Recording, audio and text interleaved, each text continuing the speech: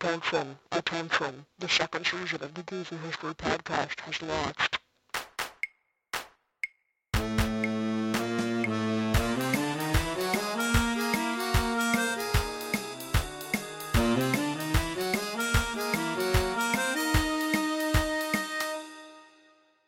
Hello, everybody. Your favorite guys, or at least one of them is. I got two new guys that I pulled up from the abyss. Say hello, gentlemen. Hello. Hello, I'm not new, but hello anyways. I'm new.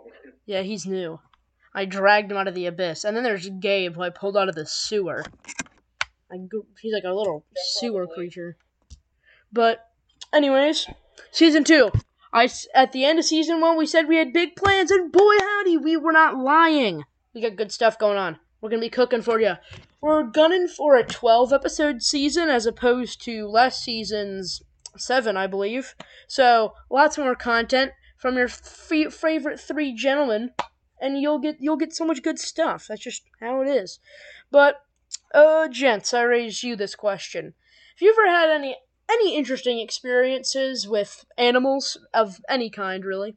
I do, actually. When I was about 6 years old, I was going on a walk with my parents, and a chicken appeared seemingly out of nowhere and started biting my legs and then ran away. It was very absurd. Bro, what? This chicken spawned in, for real. What about you, Nathan? What about you? I do have a weird story. So, Alright. I was about 7 or 8 when I went to the zoo with my grandparents. Alright. And what they had was this big dome that had like mesh wiring all over it. Mm-hmm. And they had birds. They had hundreds of birds in there. It was really cool. Nice. But anyways, so we were able to buy sticks with seeds on them so that you can have it in your hand, and then the birds will come to you and eat the seeds, right? Yeah. And I was given one, my 8-year-old self, and I was twirling it around, and then I remember a bird just diving at me, and then it kind of landed on my hand, and then just took the whole stick and flew away. Nice. W bird. And I was, yeah. But then, that's the story. Alright, so mine, I don't even know how to describe this, really. But, okay. So, hang on. Insert Jeopardy sound, future me. I gotta think of what I was gonna say. Oh, yeah. So, I was, like, probably 4 or 5, right? So, preschool or kindergarten. I went to the zoo with my grandparents. And while we were there, we went to, you know how at our zoo, you walk into, like, the big cats exhibit and they're all, like, inside? So we walked in and we got to the tiger. The tiger sees my grandpa, starts walking towards him, and turns around and just starts pissing all over the glass in front of my grandpa. So, that's the entire story. That was funny. But That's great. W Tiger, asserting dominance. But, you might be wondering, why did I ask you that question? That's because today, yours truly, is going to be talking about the use of animals in warfare. Now, at least, I'm pretty sure most people are familiar with that concept of animals being used in war. Notable examples would be like cavalry. So you'd have, what is the definition of cavalry, actually? The definition of the cavalry is an army component mounted on horseback. So, your cavalry would be all your guys on horseback. Or, the definition of cavalry is slightly different now, but if you had mounted infantry, which were on horses, but they were considered dragoons, so they weren't really cavalry, but they were basically mounted infantry that used their horses to get around. You know what I mean? Yeah. Common examples of cavalry. You've got, obviously, the Mongols. They were known for that. That was kind of their thing. And then you had your classic, your knights. They were considered heavy artillery, so they'd be your shock troops. So they would charge in. You've got your Polish winged hussars. Those were considered, hussars are generally light cavalry. I haven't done a whole lot of research into the winged hussars of Poland, But if I recall, they kind of serve both purposes. If I am wrong, please call me out in the Discord server, which you can find in the description below. Yeah, we need people to join it, man. It's a party in there. Yeah. Mhm. Desperately. Mhm. Please join. So if you join, some good stuff's in there. At least when people are talking in it. So that's why you gotta join. Anyways, cavalry. When do you think cavalry became big? I'd have to say probably the 1100s. 1100s. What do you think, Nathan? Maybe 1200s. 1200s? Well, before the Iron Age, cavalry was done by chariots. So basically, since the domestication of horses and invention of the wheel, there has been cavalry. Wow. So they've been around for a while. What we consider heavy cavalry wasn't really around until later. Until I want to say Rome, but I'm not sure. There's a photograph that I will attach for you guys in the group chat so you can take a look at this. So this is a illustration of some Assyrian cavalry. Now, as you may notice, there's no spurs, there's no saddle, there's no saddlecloths, and no stirrups. So there's really nothing that they're just sitting on the horse and praying that they don't that they don't fall off. Mm-hmm. Yeah, just hoping and praying. Just, dear God, please, no. Yeah, because if you get trampled by a horse, you're dead. You get kicked by a horse, you're dead. That's just how it goes. They're beasts. Yeah. They're known for their their strength. So, as we move forward in time through the 500 BCs, there were a lot of cavalry then. By the 4th century BC, or BCE, depending on which one you want to do. I'm just going to use BC because it's one less syllable. In the Warring States period in China, they were starting to get used a lot against rival city-states, or just states in general. And then, obviously, Alexander the Great defeated the Persians using chariots. Hang on, that is not... I read that wrong in my notes. Hang on. Not that. By 331 BC. So, when Alexander the Great defeated the Persians, chariots were obsolete. So, you really weren't doing anything with chariots. And according to my notes, the last time that chariots were used as shock force, as I talked about earlier, where they'd be leading the charge, continental Europe, that was in 225 BC. And it was used during the times of the Roman Republic. So, that's cool. That's very cool. But obviously, that wasn't the end of chariots, because we still use chariots today, even though limited use.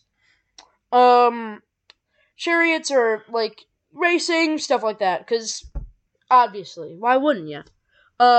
When Julius Caesar showed up in Britain, they showed up on chariots, so they had gotten there, but by the time the Romans had, fully conquered Britain, they're also basically useless.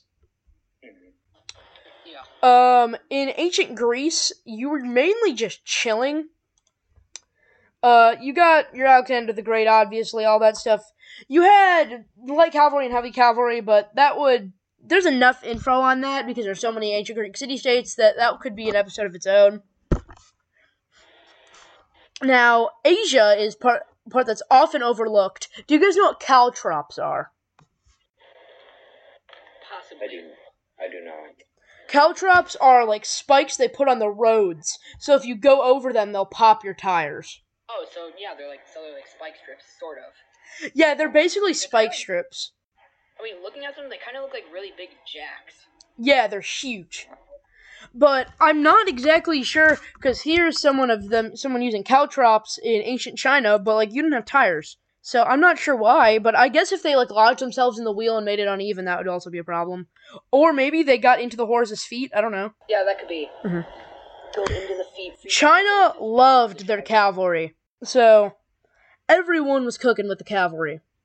So, according to notes, this is questionable, but according to some Song Dynasty era scholars, I have a coin from the Song Dynasty, the pistol and trigger crossbow was invented by the Chinese in the 4th century BC, and they would use them on their cavalry. Here, taking this directly from Wikipedia, Quote, it was written by the Song Dynasty scholars Zheng Gongliang, Deng Du, and Yang Weide. I probably butchered all their names. In their book, Probably. I don't even know what those words are. So 1044 AD is what we're looking at. That massed missile fire by crossbowmen was the most effective defense against enemy cavalry charges. So they would just prop up and just shoot arrows into these into enemy cavalry. So China, they loved it. They loved cavalry, and they also loved large ranged weapons. That's just a kind of common theme.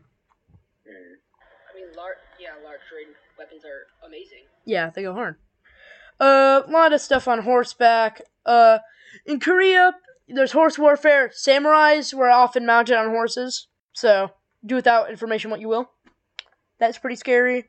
In India, like, loads of people use them. There's right here is a coin of Chandragupta II on a horse.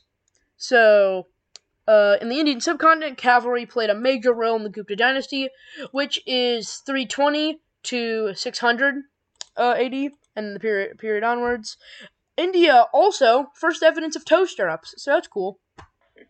So a lot going on, horses-wise.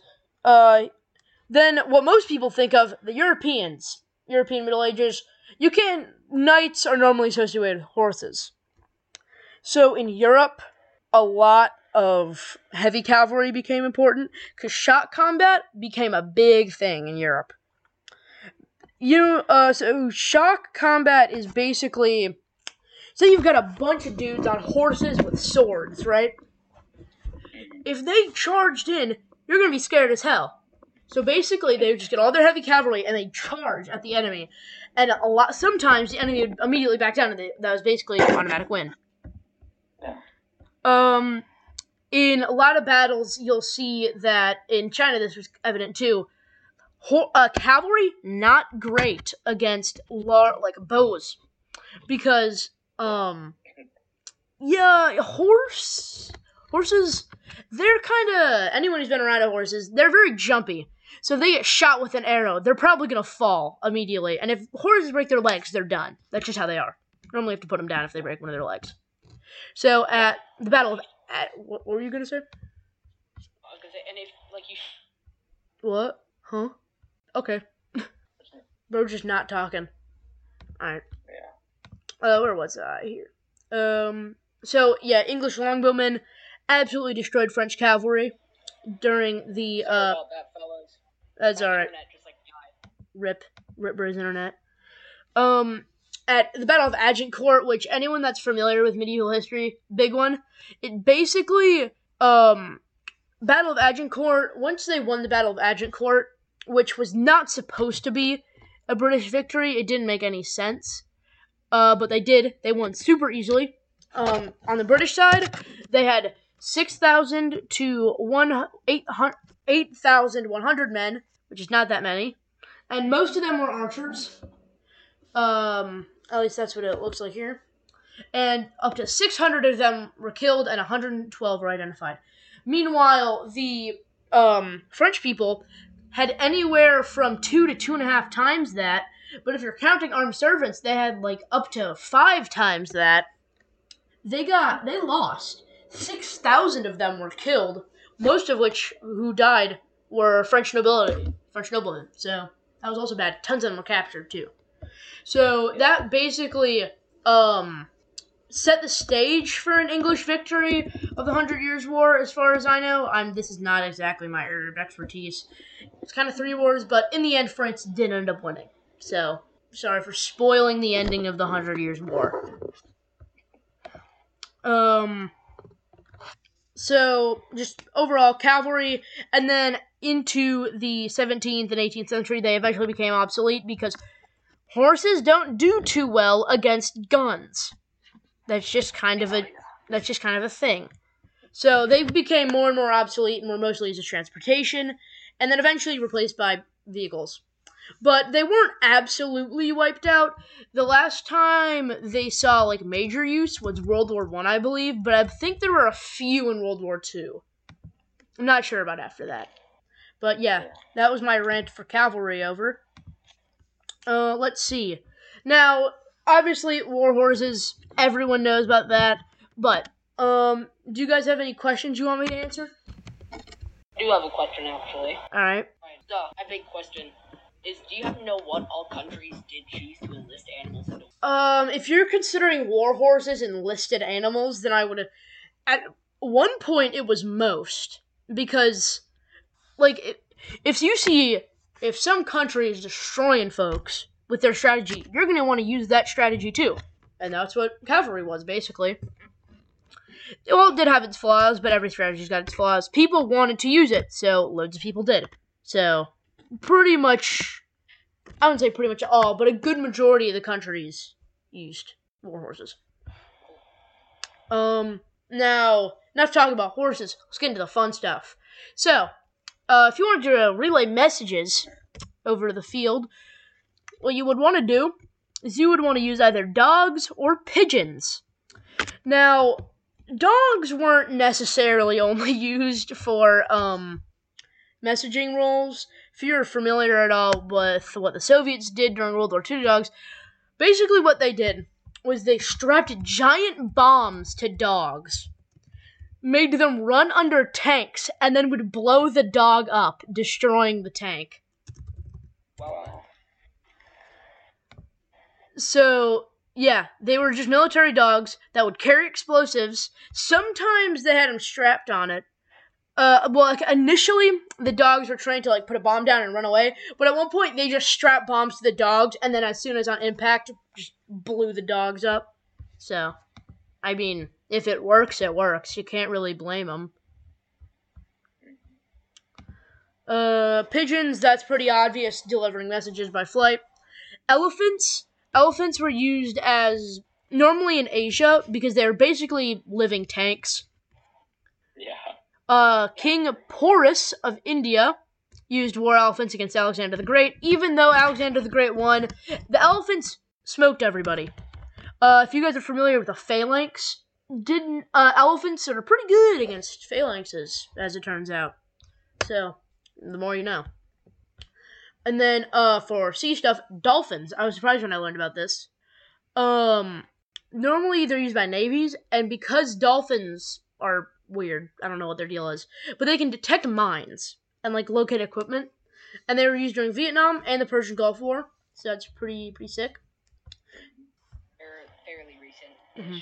But, now there are specific animals that I also like to highlight. One of the most famous known ones is a bear named Wojtek. He's a Syrian brown bear who's adopted by soldiers of the 22nd Artillery Supply Company of the Polish Corps during World War II. Or Polish II Corps, I believe that's what it says. They found him in Iran and was bought by the Polish because they were on their way back to join the British. And as Wojtek grew, they were like, you know what would be really, really funny? We'll just enlist him as a soldier, because then he could get rations and be transported with the unit. He got a rank, got a pay book. I don't know what they paid him in, but I can look that up. Probably extra rations or something like that. Yeah, probably like that. Let's see. Well, his Wikipedia article's got nothing, so that's up for you fine folks listening to find out. So you get to figure out what they paid him in. But, they gave him a paybook and all, rank and all that stuff. They gave him, he was a private.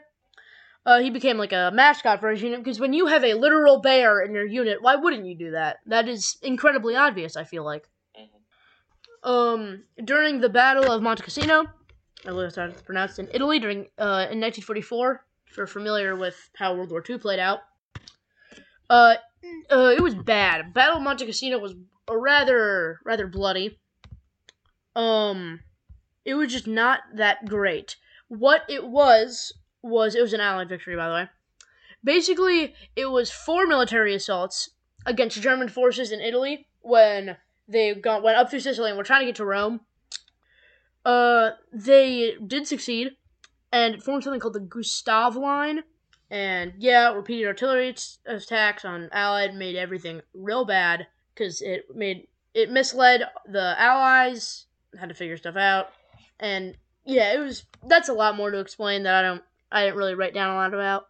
But it resulted in about 55,000 Allied casualties. Wow. and German casualties are about 20K. And if you guys are familiar with the term Pyrrhic victory, I believe it's pronounced Pyrrhic. It's basically when you do win, but you took so much and put so much manpower or such a big toll that you might as well have lost because you've wasted so much. You know what I mean? So you probably would have been better off losing. But so that's what Battle One Casino was. Wojtek carried ammunition crates around, and he was just chilling. He was just helping out, doing cool stuff. So after the war, he went to the Edinburgh Zoo in Scotland, and he spent the rest of his life there. So he was also promoted to corporal. So that means I don't know. What are you, Nathan? You might know. Is a corporal considered an NCO? I'm not sure. All right. Well, Google tell me. In the Australian Army, they're junior NCOs. Yeah. Oh, yeah, in the U.S. military, they are NCOs. Cool. So, I don't know about the Polish military, though, but if he was in the U.S. military, he would have been an NCO. Which, if you had your bear as a commanding officer, that'd be interesting. Yeah, it's not very good. Yeah. So, you might be thinking, what conflicts most recently used animals? Most conflicts use them today. Obviously, military working dogs that are used in Iraq and Afghanistan. U.S. use dogs loads for this because they're for patrol security, bomb detection, searching and rescue. That's all that stuff is their forte. Marine mammals, as I mentioned, dolphins and sea lions, the U.S. Navy uses. Some forces have used trained eagles and other birds of prey to counter small drones. It's more experimental, though, and has been tested by a few countries in a way to, bring down unauthorized zones where you can't necessarily just blow them up. And then sometimes people still use pigeons. But as, obviously, technology evolves, the need for them becomes less and less, obviously. Yeah. Yes. So, any questions that you want me to, spit out? I do have a bit of a question, actually. Alright. So, do you know, how would they choose which animal to enlist, above other animals? I'd assume they would just make an educated guess on which animal would be the most useful in a certain scenario. That's what makes sense. Yeah, that makes sense. Yeah. I also have another question. Alright. Would there be, specific units that would be dedicated to using animals, or would they just be, randomly selected into one unit?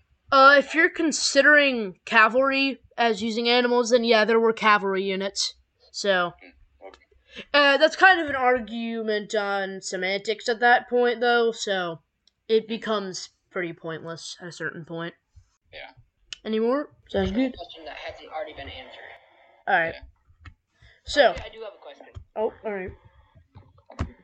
So, about how many animals died because of their usage in wars? That is a metric that is really hard to find information on. Because it's impossible to figure out, because there's going to be uncataloged deaths, obviously. Going back to the Iron Age, we don't know how many horses died while they were being used as cavalry with chariots. It's basically impossible to put a mark on that. If someone wants to, be my guest. But, yeah, it becomes difficult at a certain point when there's so much history behind it, and also such extensive use, you know what I mean? That makes sense. For instance, about 8 million horses died in World War I. Oh, interesting. Wow. Now, an honorary mention, I learned from a Salmonella Academy video about a baboon named Jack. And so basically, what railway signalmen did is they would just, if trains were coming, they would operate signals from a signal box to control movement of trains and all that stuff. And this one guy named James Wide, who's disabled, he had a baboon. And he was like, you know what? I got an idea. So, for reference, this baboon was his pet. And so, you might be wondering, how is James Wide, the guy who was his owner, disabled? Well, Wide was known for jumping between rail cars. And then he fell, and both of his legs had to get amputated below the knees. So he can't really do anything. So he was like, you know what, I'll make my pet monkey push my wheelchair and do my job for me. Which, pretty based. Did it do it? Did it do a good job? Or Oh, it did a great job. He never made a single mistake in his 9 years of employment. They officially employed this guy. oh, They had to verify his job competency, but then, guess what his salary was? what? 20 cents a day and half a bottle of beer a week. That sounds like a deal to me. If I was a baboon named Jack in late 1800s South Africa, then that would be great. And then he died of tuberculosis in 1890, which shows really how human he was. Because what's more human than dying of tuberculosis in the 1800s? Yeah. So, looks like Gabe's having some technical difficulties. So, let's figure out what we're doing next. So, I've basically finished. Oh, he's returned. I've basically finished all of my stuff. I've gotten through everything I want to talk about. So, next episode, if we're lucky, it's going to have a special guest on that I think half of you will really enjoy and half of you will not enjoy at all. So, stay tuned for that. And then also, I've decided to spice this up a little bit in honor of our higher production value. We have a challenge wheel. Now, we didn't implement this today because it's the pilot, and we weren't sure how smoothly this would go, but my co-hosts here have looked over the wheel. Nathan, have you seen the wheel? You told me about it, but I have not seen it. Alright. We haven't done all the challenges yet, but just two examples. One of these is start every sentence with my fellow Americans, and every time I yell rap mode, you must rap the next sentence. Or I might change that to the host must rap the next sentence. So that's how that goes. A lot of good stuff. We stole a distractible format for this one, so that'll be a fun one. But yeah, any last questions, you two, unrelated to the topic or related? No. Alright. So, thanks for tuning in to our Season 2 premiere. Hopefully you enjoyed our higher production value, or slightly higher production value. And we'll return for our next episode, which will be a good one. Alright. I guess without further ado, thank you, my little goofy history goblins, and I will see you whenever I see you, or when I enter your ears, whatever. Pedantics, semantics, not pedantics, but alright, see y'all.